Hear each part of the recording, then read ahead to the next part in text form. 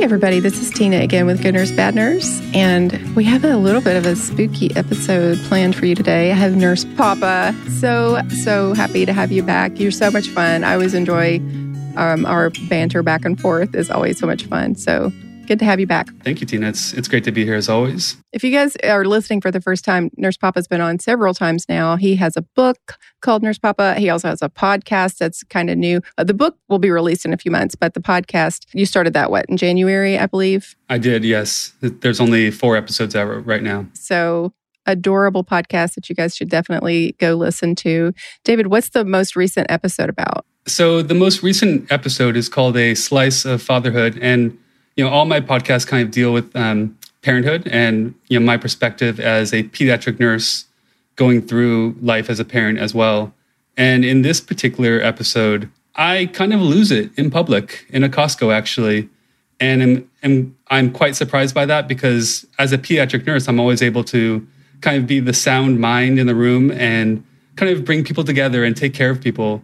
And it wasn't until I became a dad that I realized that when you have your own kids, they can kind of assault you on a genetic level and you will lose it. So this episode is about a quite public incident of me completely losing my mind and hopefully finding some perspective in it. I love it. I love the vulnerability. I think that is so therapeutic for people. It's therapeutic for you to be able to say those things out loud. And it's so incredibly therapeutic for parents to hear that other people go through these same things. It's totally normal. And then you offer some advice to help get through those times and help, maybe some alternatives to help you handle things differently in the future. So you guys definitely go check that out. Absolutely. Sure. I think, that's why people listen to all types of shows like yours and like mine to, find a common experience and to understand that we all go through these same things as humans, the goods, the bad. All these things are what makes us who we are. So having said that, so I did say we had a little bit of a creepy, every Halloween, Q, the nurse, and I do a special Halloween episode. And it's always so much fun because we do some spooky story, some silly haunted hospital or something like that. And so that's what this sort of reminded me of. It was David's idea to do this. And I was like, oh, I like it. So it's sort of like, how they have Christmas in July? This is sort of like Halloween in February. And Tina, that's what I love about you. I didn't actually think that you would jump on this idea. I just kind of threw it out there and had no idea what I was talking about. But you found a story. You found a good nurse, a good nurse and a bad nurse here. And it's really a fascinating tale. I know, I've told you guys before, I can just about find a good nurse, a bad nurse, some medical professional in almost any story. I challenge you to send me a story because I'll figure out a way. You heard it, listeners. Send the most random story to Tina and she will find something that she can use.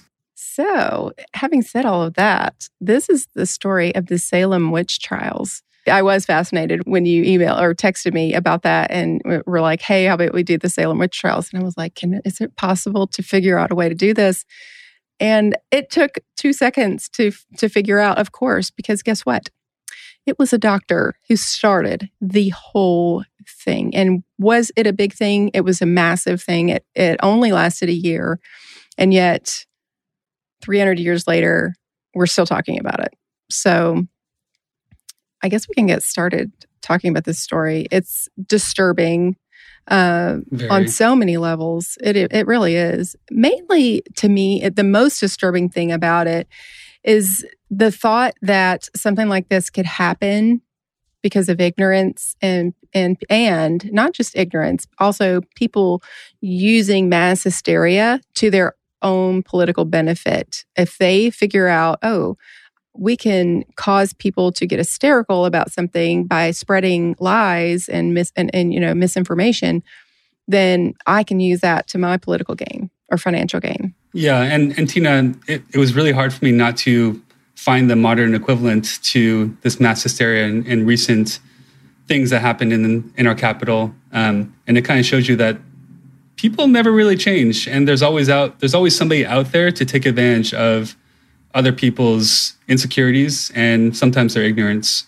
So this is the story of Dr. William Griggs and the Salem witch trials. So The Salem witch trials, I said they lasted a little over a year. They took place in Massachusetts, which it's funny, every time Q the nurse and I do an episode together, it seems like I randomly come up with some story. And inevitably, as I'm researching the story, somebody's from Boston. If we started this a long time ago and we started recording together, I feel like every time we would start talking, I'd be like, and so is from Boston. And then he would be like, are you doing this on purpose? And I'm not. It just happened. So in January in 1692, Reverend Samuel Parris had a daughter. His daughter was 9. And then also a niece who lived with them. She was 11. So we have a couple of little girls. Elizabeth and Abigail were their names. And so 9 and 11, 300 years ago, I don't know. I feel like things were so different and people were different. People married at very young ages back then. So was 9 and 11 almost like teenagers nowadays? Yeah, they were definitely middle-aged. They were middle-aged. Because when I think of when my children were 9 and 11, they were children. They were definitely children. But maybe 300 years ago at 9 and 11, maybe you were almost an adult, because if you could be married by the age of 14 or 15, then I would say at 11, you must be pretty far along. But I don't know. That's just sort of a random thought that I had because as a mother, I kind of think about these things, when I read these stories. So they started having these fits, and both of these girls are having fits at the same time. They would writhe around on the floor. So I immediately imagined, David, you and I were talking before we started recording about horror movies, and I've been making fun of you about your the room where you've been doing your recording because it looks like you're in a dungeon, and then of course you've got a phony background now on your. Oh no, this is actually my house, Tina. I know. But it's hilarious because I keep promising people that you really haven't been held captive by anyone, but this reminds me of when I think about someone writhing around on the floor and contorting their bodies into these weird positions, like unnatural positions. That's what I think of. The Ring and those movies where the people, the creepy people are like their whole body. You hear the cracks and it's so weird. I don't know if you've seen those movies or not. There's a long tradition in cinema, horror cinema in particular, about people who are possessed by other people and their bodies are, controlled by another. And I think that's kind of, I don't know if that's what happened here, but I think that's what people thought was happening here during this time. Yes. I think that was probably the first thought. They call the doctor. So according to one article, Reverend Parris and his wife, their first instinct was to pray about the situation. They obviously very religious people. And at the time there were, I would say there still are, religious people who believe in demonic possession and that sort of thing. And on different levels, there probably are a lot of people that honestly really believe in that. I'm not going to say one way or another what I believe about that just because it's a weird topic. But they, in addition to praying about it, they also asked for local physicians to come see them. And so they had a few physicians that would come by, look at the girls, lay the stethoscope on their chest. Did they have stethoscopes back then, you think? I don't know. I just imagine doing an assessment, head to toe assessment, and they're like writhing on and like, excuse me, could you lay down because I really need to listen to your breath sounds. But they didn't know, had no idea what in the world was wrong with these girls. They had no idea. And so a doctor by the name of William Griggs comes along, and he was in his late 70s. I would say 300 years ago, that was a little, not to be ageist or anything, but that sounds kind of mature up there. Yeah. So he was basically a mummy. He was living on borrowed time. Yeah. He probably did not have too many teeth. No, surely not. One or two. One or two. So actually, he did die in 1698, and this was 1692. So he really was living on borrowed time. a little bit of backstory on him, on Dr. Griggs, since he is our bad doctor. He was married to Rachel Hubbard, and Rachel, the Hubbard name, just kind of keep that in mind for a little bit later in the story. They married in 1657. Rachel was apparently in her mid-60s. And according to an article that I read, there really wasn't any proof that he had any formal medical training. I don't even know what kind of formal medical training would have been around in the mid-1600s, but he basically most likely studied medicine on his own. It was a hobby. Mm-hmm. A side gig. Yeah, so he and his wife had lived in the Salem Village area for about 2 years, and he was probably trying to establish himself as a credible physician. So as we get back to the Reverend and his two girls, after several doctors had been by to see them, give their unhelpful opinions, Dr. Griggs came by and he diagnosed them with being afflicted by an evil hand. And so this just started this nonsense that we're still talking about in 2021. Have you not seen that on a patient's problem list at work, Tina? The cardiovascular, lungs, evil hand. Mm-hmm, evil hand. I've seen some interesting things on some the history that kind of comes up on the S-bar that's printed out. S-bar. And you'll look and be like, what is it? Like the history, will be on there from maybe a few years ago when they came in for something, and you're just like, okay, this ought to be good, because if they came, a few years ago for that. But no, never have seen evil hand. That one, have not seen that. Mm-hmm. Just evil foot. Yeah, evil foot, maybe evil a foot. Yeah, oh. But well played, Tina. So a little backstory on this whole situation that led up to the Salem witch trials and the Salem witch hunts, whatever you want to call it. From the 1300s through the 1600s, there were a lot of religious people who believed that Satan had the ability to give people power if they would profess their loyalty to him. So the people who entered into one of these contracts with Satan were commonly referred to as witches. So during this time, there was sort of a frenzy of people accusing women of being witches. So there were tens of thousands of people executed because they were supposedly witches. And most of these people, of course, were women. So the Salem witch trials happened at the end of the 1600s, when that dark period in history was coming to an end.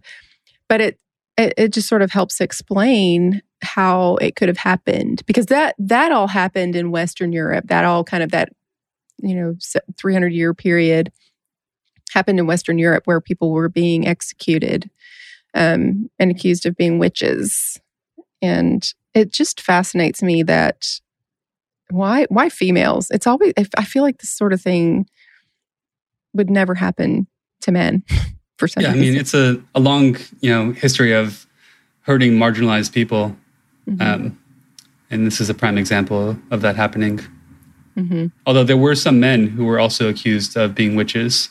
Yes. And I'm sure if you have an opportunity here to execute someone based on this sort of vague, really something that you can't really prove, someone who has political clout, I'm sure, would be able to be like, I really need to get rid of this person. Male or female, you would use that to your advantage, would you not? I absolutely would. After Dr. Griggs diagnosed the Reverend's girls, there were two other girls, Ann Putnam and Elizabeth Hubbard. And I told you guys to remember the name Hubbard. So Elizabeth Hubbard was Dr. Griggs' wife's great niece. Okay, Dr. Griggs' wife's great niece. So she came to live with the Griggs and was sort of a live-in servant. And she was also one of the people who became an accuser at some point. So just to sort of sum up, a man trying to establish a name for himself, trying to establish a medical practice, diagnoses 2 girls as being afflicted by witchcraft. Then a woman who lives with this man and his wife suddenly is afflicted by it also and starts accusing people. I mean, I'm just saying that that's just the reality of what happened. And it sounds a little quirky to me. Very suspicious. It's very suspicious. So one of the people accused of witchcraft was a midwife by the name of Elizabeth Proctor. And her being a midwife, she is going to be in direct competition with Dr. Griggs because, they help people, deliver babies. And if you're a woman, would you rather some old doctor come and help you deliver your baby? Or would you rather a woman? Yeah. Yeah, the whole tooth thing. That's a big deal. I would rather have a woman, help deliver my child than a toothless old man, for sure. Absolutely. So she is definitely in direct competition with Dr. Griggs. And this is all me putting in my little opinion about it, but I don't have a problem. It's 300 years. What are they going to do? Sue me? So I'm just, some of these older. That's why I love doing stories from a long time ago. I can say whatever I want to, because there's no way you can be sued. Well, I do, and it's not just about being sued. It's also just I don't want to offend. I don't want to offend anyone. I don't want to. I don't want to make a false accusation about anyone, and I don't want a family member or a friend of someone to be listening, somehow accidentally stumble upon this podcast and hear me say something disrespectful about their loved one. So yeah, I do. I try to be a lot more careful if it's a more modern story. So with these stories, I can be just kind of comfortable and say whatever I want to because I'm pretty sure there's not going to be anybody around who is going to be directly related to these people. I mean, it depends on how long witches live. Oh, that's true. Yeah, that's true. I probably need to be careful. Be careful, Tina. Well, Dr. Proctor, the midwife, Elizabeth Proctor was accused of causing a man's death because she didn't call Dr. Griggs when he first got sick. So the man's stepdaughter claimed that his spirit, or what they called a specter, came to her in a vision and told her that if they had called Dr. Griggs, he wouldn't have died. I don't know. I mean, that sounds very suspicious to me. Mm-hmm. I don't know. I'll let people form their own opinion about it. But when I read that, I was just like, oh my gosh, this is so obvious to me. So there was also a doctor by the name of Dr. Toothaker, which I thought was hilarious because surely he's a dentist if his name is Dr. Toothaker. I mean, I think doctors back then pretty much did everything. If you were a dentist, you were also a barber. You could also deliver kids. You could pretty much do what you wanted to do. There was no formal training for any of these physicians. Well, this Dr. Roger Toothaker was also in direct competition to Dr. Griggs. He was apparently accused of witchcraft as well. And some of the girls accused Rachel Griggs, who's, Rachel is Dr. Griggs' wife, of witchcraft, but nothing ever came of those accusations. That's amazing. Very convenient. On February 29th, there was this sort of town meeting where the girls were forced to name the names of the witches who had afflicted them. They wanted to know who is it that's causing all this trouble. And so they named 3 different women. There was a homeless woman. Her name was Sarah Good. Tituba was a servant from the Caribbean of Reverend Paris. And then there was an elderly woman who was really poor. Her name was Sarah Osborne. And from what I understand, the whole witch frenzy that took place over several hundred years in Europe, for the most part, it was, elderly, poor people, and there were no witches who were wealthy or of a higher class. They were all, like you said, marginalized people who were, to them, I guess, considered disposable. If you're rich, you can't be a witch. If you're rich, you can't be a witch, apparently. So on May 27th in 1692, the governor, who was William Phipps, ordered a special court for all the counties of the area. Bridget Bishop was an older woman from the area who was maybe not very well liked. She had a bit of a reputation for spreading gossip and being promiscuous. So she testified that she didn't have anything to do with witchcraft. She said she was, quote, as innocent as the child unborn, but she was found guilty on June 10th, and she became the first person to be hanged for witchcraft. And eventually that whole, of course, started the whole Salem witch trials. Yeah, and Tina, we both watched the same movie that kind of went over the history of this, and pretty disturbing images of the whole town coming out to watch these hangings, these little kids just standing there watching people die very slowly. It's kind of disturbing, and it feels almost like kind of mass hysteria that people would allow this to happen and consider it normal.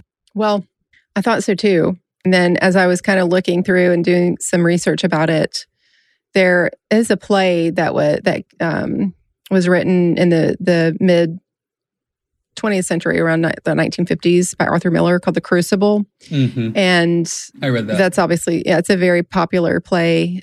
It's a classic, but it is centered around the Salem witch trials, but it also sort of uses the Salem witch trials as an analogy to something that happened around that same era, which is the McCarthy hearings and McCarthyism and all of the things that happened. And that's relatively modern for us, if you think about it. That's not that long ago that one man was able, with nothing but lies and just a total fiction, made up so many things about people just for his own political gain.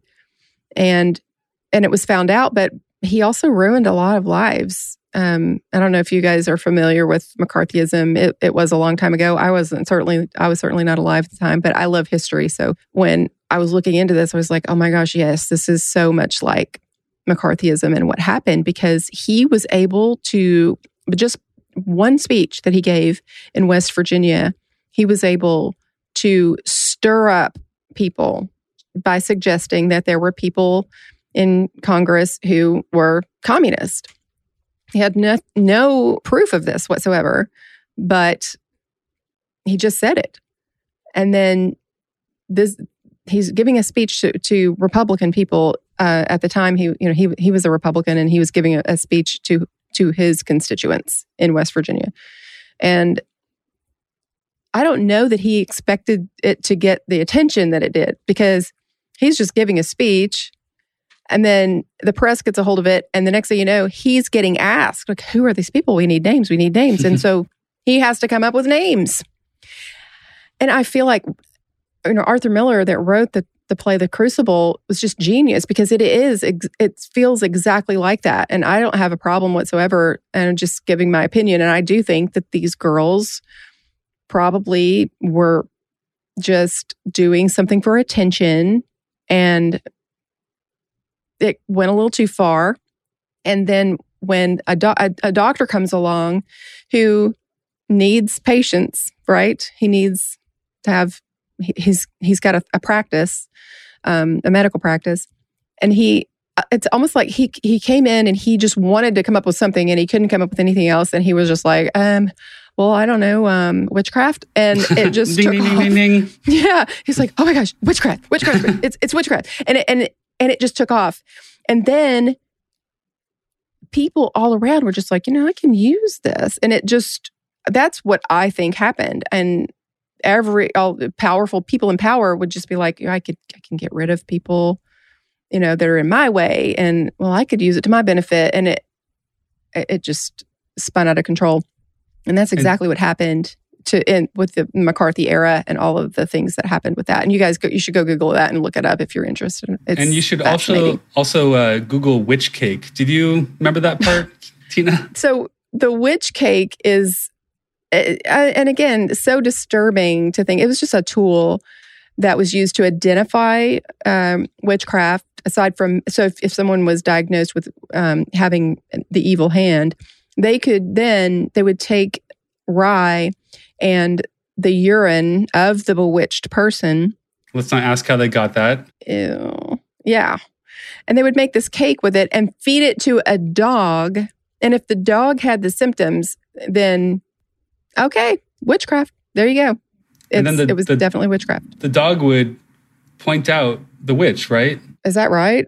I believe like the dog would eat the cake and then they would gravitate towards the witch, and that would be how they would find out who was causing the spectral visits. The account that in the article that I read about the witch cakes, I read that the dogs, if they ate the witch cake and they started having convulsions, they started having sort of these symptoms, then that person's a witch. That's what I read. Now, you might have read a different account because, come on, this was 300 years ago. We can all just make up crap, whatever you're going to. I think the last time I ate urine cake, I got a real tummy ache. I mean, there must have been some witches around. So, another interesting thing back in the 1970s, a scientist came forward. I believe her name was Linda.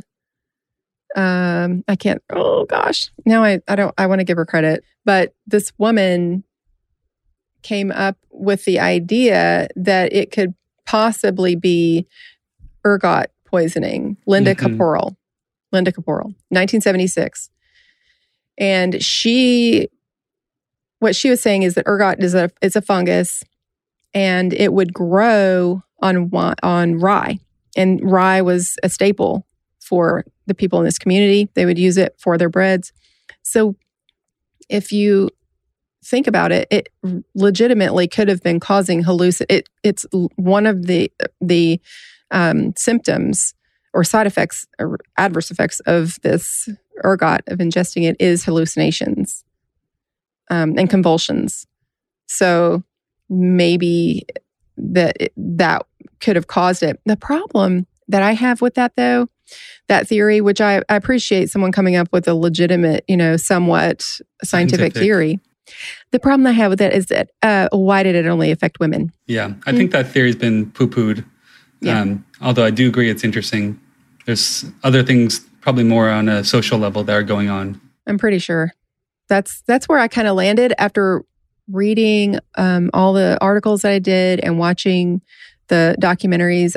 I came real close to watching a almost 4 hour long Kirstie Alley movie that apparently is some kind of mini series that was done by the History Channel, which I'm sure was historically accurate. But at the same time, I don't have 4 hours to give to watching that. So I didn't watch it. But no, I almost watched it too with my wife. But we decided that we just couldn't take 3 hours of Kirstie Alley. Oh, no. Oh, Kirstie Alley. I like Kirstie Alley. But anyway, I couldn't handle that one. But I did watch a lot of other shorter, documentaries, one from Nat Geo. And I feel like, after kind of coming away from that and looking at all the different theories, that it has to just be that these girls were just messing around, just trying to get attention and got the wrong kind of attention. And then they, I'm sure, also got some power. I mean, they accused their servant that lived with them. So their family members. One girl, I think she got her grandfather killed. So he was hung. Was he abusive? Did he in some, why, what would cause them to accuse these people? Because if I'm thinking rationally about this, I don't believe that these girls were somehow had some sort of spell cast on them by witches. So that didn't happen. And I don't think that, it doesn't make sense to me that only females would be afflicted by any sort of virus or, allergen or anything like that would be going on in the area. So it has to be that this was on purpose. It was fraud. These girls were doing this. So if they were accusing people, I feel like they had some sort of ulterior motive for it. Mm-hmm. That's just my opinion. Like I said, I can say whatever I want to. Whether it being just getting attention or maybe even getting some handouts from the people who were prosecuting these people. Because there was lots of property stolen during this time. Well, the thing is, once this got, and this all took place a little over a year period, but once it sort of took hold, there was already a lot of strife among some of the villagers in this area. There were a lot of people that were moved into this area. They were displaced for lots of reasons, things that were going on politically, but which I don't even want to get into because I wouldn't even have a clue. I don't even know. I don't know. I'm stupid. What do I know? But Tina, I just don't say that. I just know that there were a lot of things that were going on at the time that caused there to be groups of people in this village who were against each other, and they were fighting over land, and they were fighting over power, and this happens, and it becomes an opportunity to get rid of some of your enemies and gain their land. One of the things that was happening, Tina, was there was a dispute over building a new church. So for a long time, these people in Salem Village were walking 5 miles to go to church in the Salem Township. And one half of the town wanted to build a new church that was quite close, and the other half of the town did not want to do that because it would just be lots of taxes. So if you look at the geography of Salem Village, it was literally one half of the town accusing the other half. Like it's a real on the wrong side of the tracks thing. It's very sick. One thing that I feel like is so important for us to remember is that we may think that, we live in a modern era now where we have information, we're all, most of us are educated and we can make informed decisions rather than being hysterical. But we are still capable of this sort of spreading of misinformation and getting people all worked up. And if you get enough people together who are of like mind and not apt to listen maybe to information and to educated people or people of science who have proven their point, but rather listening to people who are just spouting off information that is not at all proven, but they just whatever comes off the top of their head, we're in danger of anything like this happening again at any time.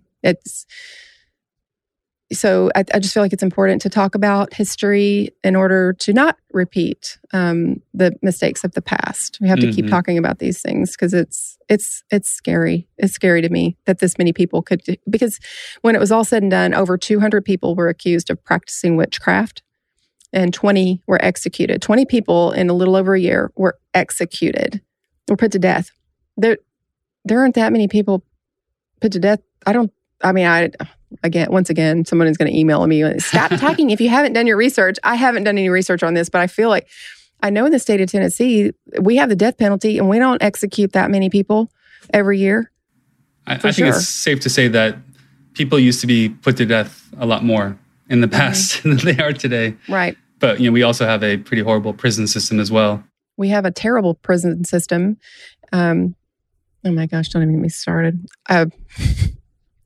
I've talked about this before about the death penalty. There's an entire podcast that I did. I've gone on other podcasts and have talked about my take on the death penalty, what I believe and what I don't believe, but I won't go into that right now. And I am very passionate about it, but I try to stay away from political stuff on here because I want to focus more on the medical aspect of it and the healthcare field and trying to improve the healthcare field itself. And I feel like if we digress too much over into politics and specific things like that, it's so divisive. People just immediately were like, oh, I don't want to listen to what you have to say because you don't agree with me. I don't believe, you don't agree exactly with me on your political beliefs, and so therefore I don't want to listen to you.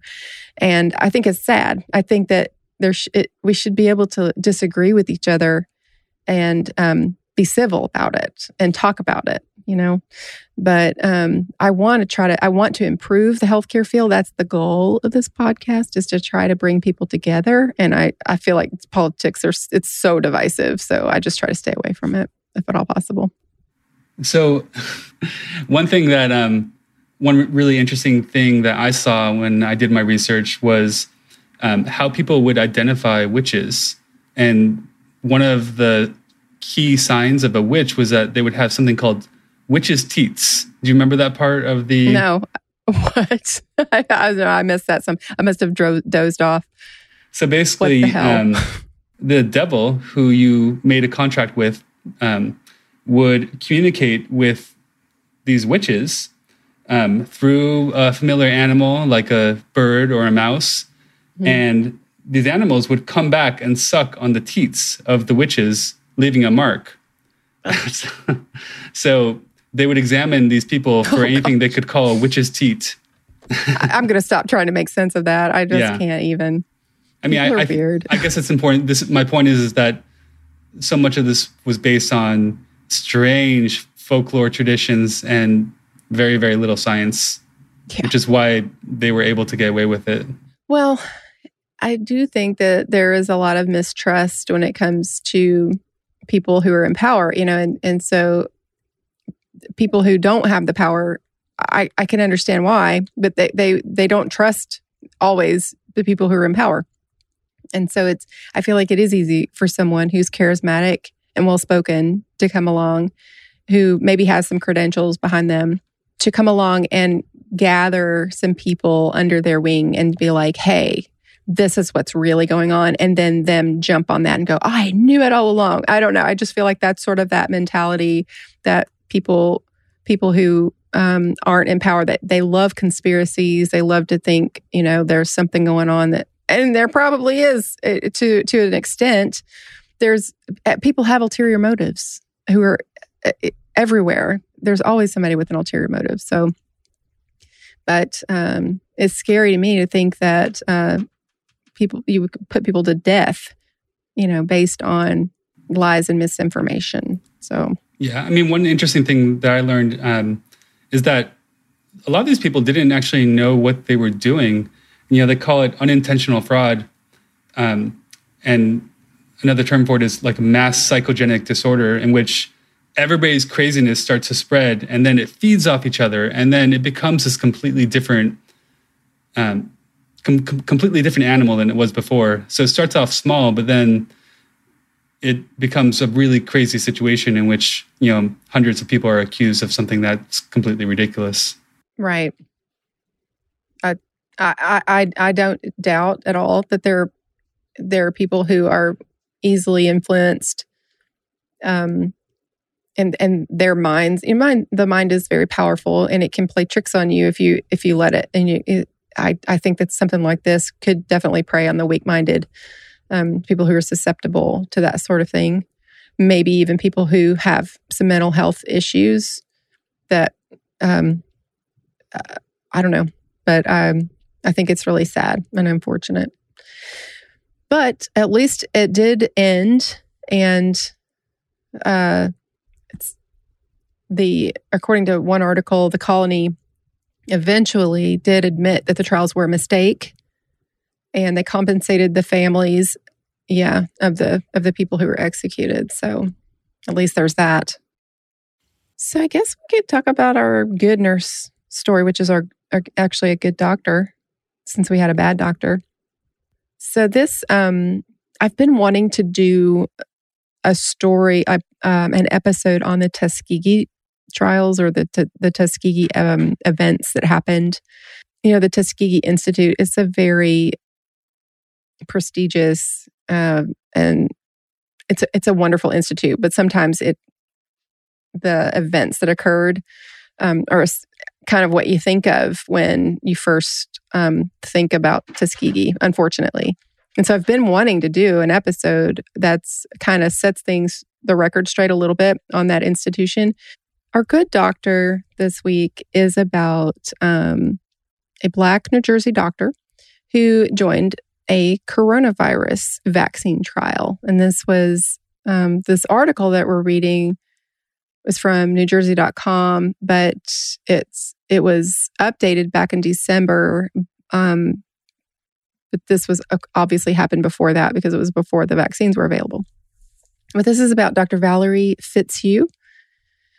And she basically signed up to do this because she wanted to show people that it was okay to get the vaccine. She understands because of surveys that are done that there are a lot of Black Americans who are hesitant to get vaccinated. I feel like there's a lot of Black Americans who are hesitant to get health care in general.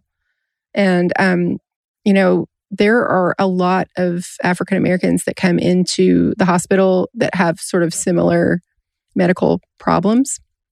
And I wonder if it's because they are hesitant to go to the doctor because they don't trust the healthcare field. They don't trust that doctors are going to even listen to them or believe them, because it happens. There's definitely prejudice. Yeah, I mean, it's documented that there's a much higher chance of dying in the hospital if you're African American as opposed to if you're white. Often doctors will not listen to the complaints of African American patients, but they will do so to white patients. So there's a lot of suspicions in these communities because, honestly, they deserve to be suspicious. It's smart. So what this Dr. Fitzhugh, what she's saying is that she totally understands the mistrust. It makes perfect sense, but she wants to try to overcome that and recruit more people of color, because obviously it is to their advantage. They are affected more, just as a population by by COVID. Once they get it, it's sad, really, to see a certain person come into the hospital that has COVID, that develops into pneumonia. If they're an African American male and they're maybe above 50, it's scary because you're just thinking, oh my gosh. I don't know why, but for some reason that population is definitely at high risk. Well, it just points out to the inequities of our health system.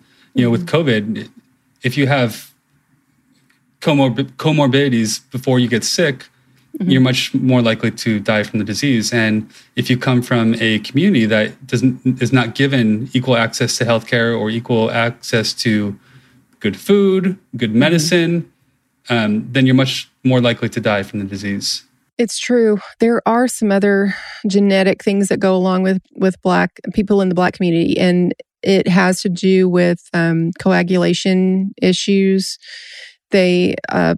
Black people are more likely to have sickle cell. There is something in the bloodstream there that makes them more susceptible to That's coagulation problems. And so there's definitely a physiological aspect to it that is specific to Black people.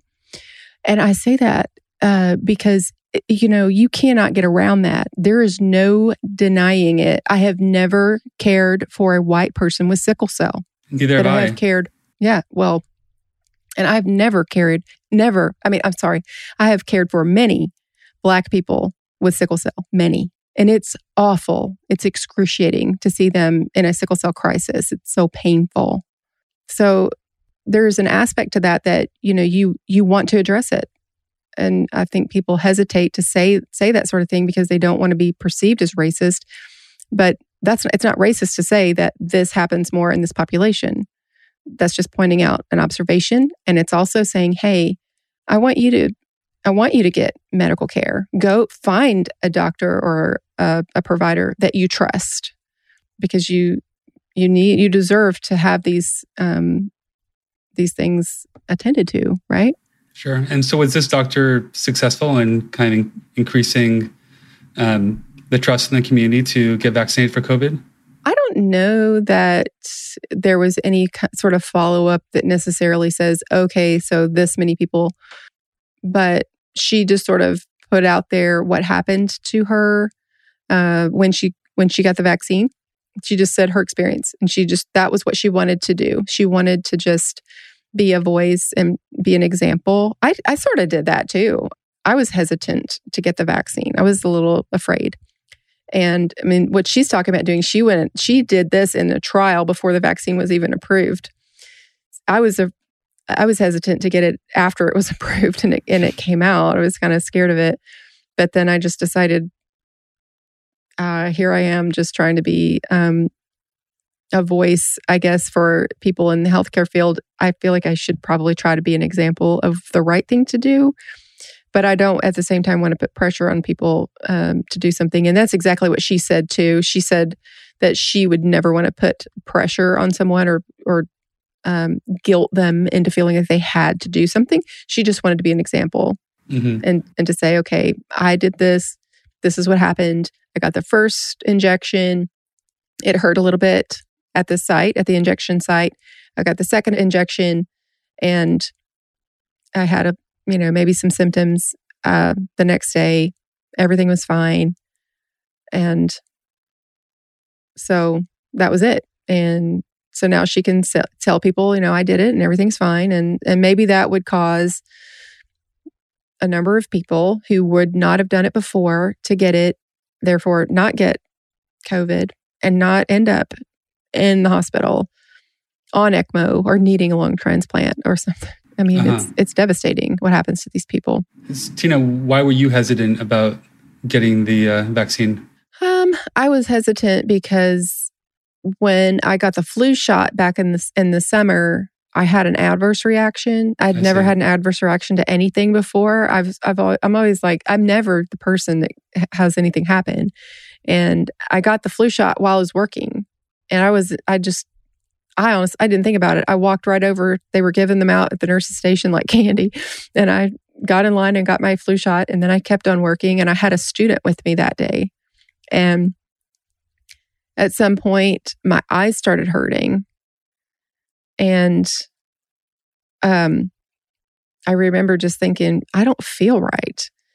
And I said something to him. I said, I don't feel good all of a sudden. And I was trying to not say anything. And then I got to a point that I couldn't help it because I needed to just sit down. And he said, I was wondering if you were feeling okay because your eyes are like really red. And so you anaphylaxed. I don't know. My throat was hurting. And I immediately thought, oh my gosh, I probably have COVID. And so I don't know. I finished out my shift. He said something like, hey, do you think it was a reaction from the flu shot? And I was like, oh my gosh, it probably is. And then on the way home, I had a hard time seeing. My eyes hurt. It was so painful. And then I went home and looked it up and found some studies from several years ago where this literally is a thing that happens. It can happen to women in their 40s. And it's just a neurological adverse reaction. And it was scary. I was like, I don't know. I was like, oh my gosh, this is, it makes it real. When it happens, something like that happens to you, then you realize that, wow, the really bad thing could happen. Because then it only lasted like 24 hours and then it was over and I never thought about it again. Are you sure that you did not consume any urine cake in the break room that day? I'm pretty sure, but someone could have slipped it in. I think you might be a witch, Tina. Well, I mean, a good witch. A very good witch. Oh, I would be Glenda the Good Witch. Absolutely. From the north. Nobody would land a house on you. No, I hope not. So I guess that's it for our episode. What do you think? It was pretty good. I learned a lot. It was good. Yeah. So remind everyone, Nurse Papa, where they can find you and your podcast. Oh, yeah. Well, you can find me on any of your favorite podcast platforms. The show is Nurse Papa. And what I would really love one of your viewers to do for me, Tina, if you're a parent or thinking about being a parent or know somebody who's a parent, write me a letter and I will feature it on my show. You can write david@nursepapathebook.com. And I would love to hear your problems and give a crack at it. Well, you guys know that you can find me at goodnursebadnurse.com. You can email me at tina@goodnursebadnurse. You can find me on Instagram at goodnursebadnurse and on Facebook and Twitter, sort of a little bit, at GNBM Podcast. So I guess that does it for another week. But I also want to remind you guys that even if you're a bad girl or a bad boy, be a good nurse.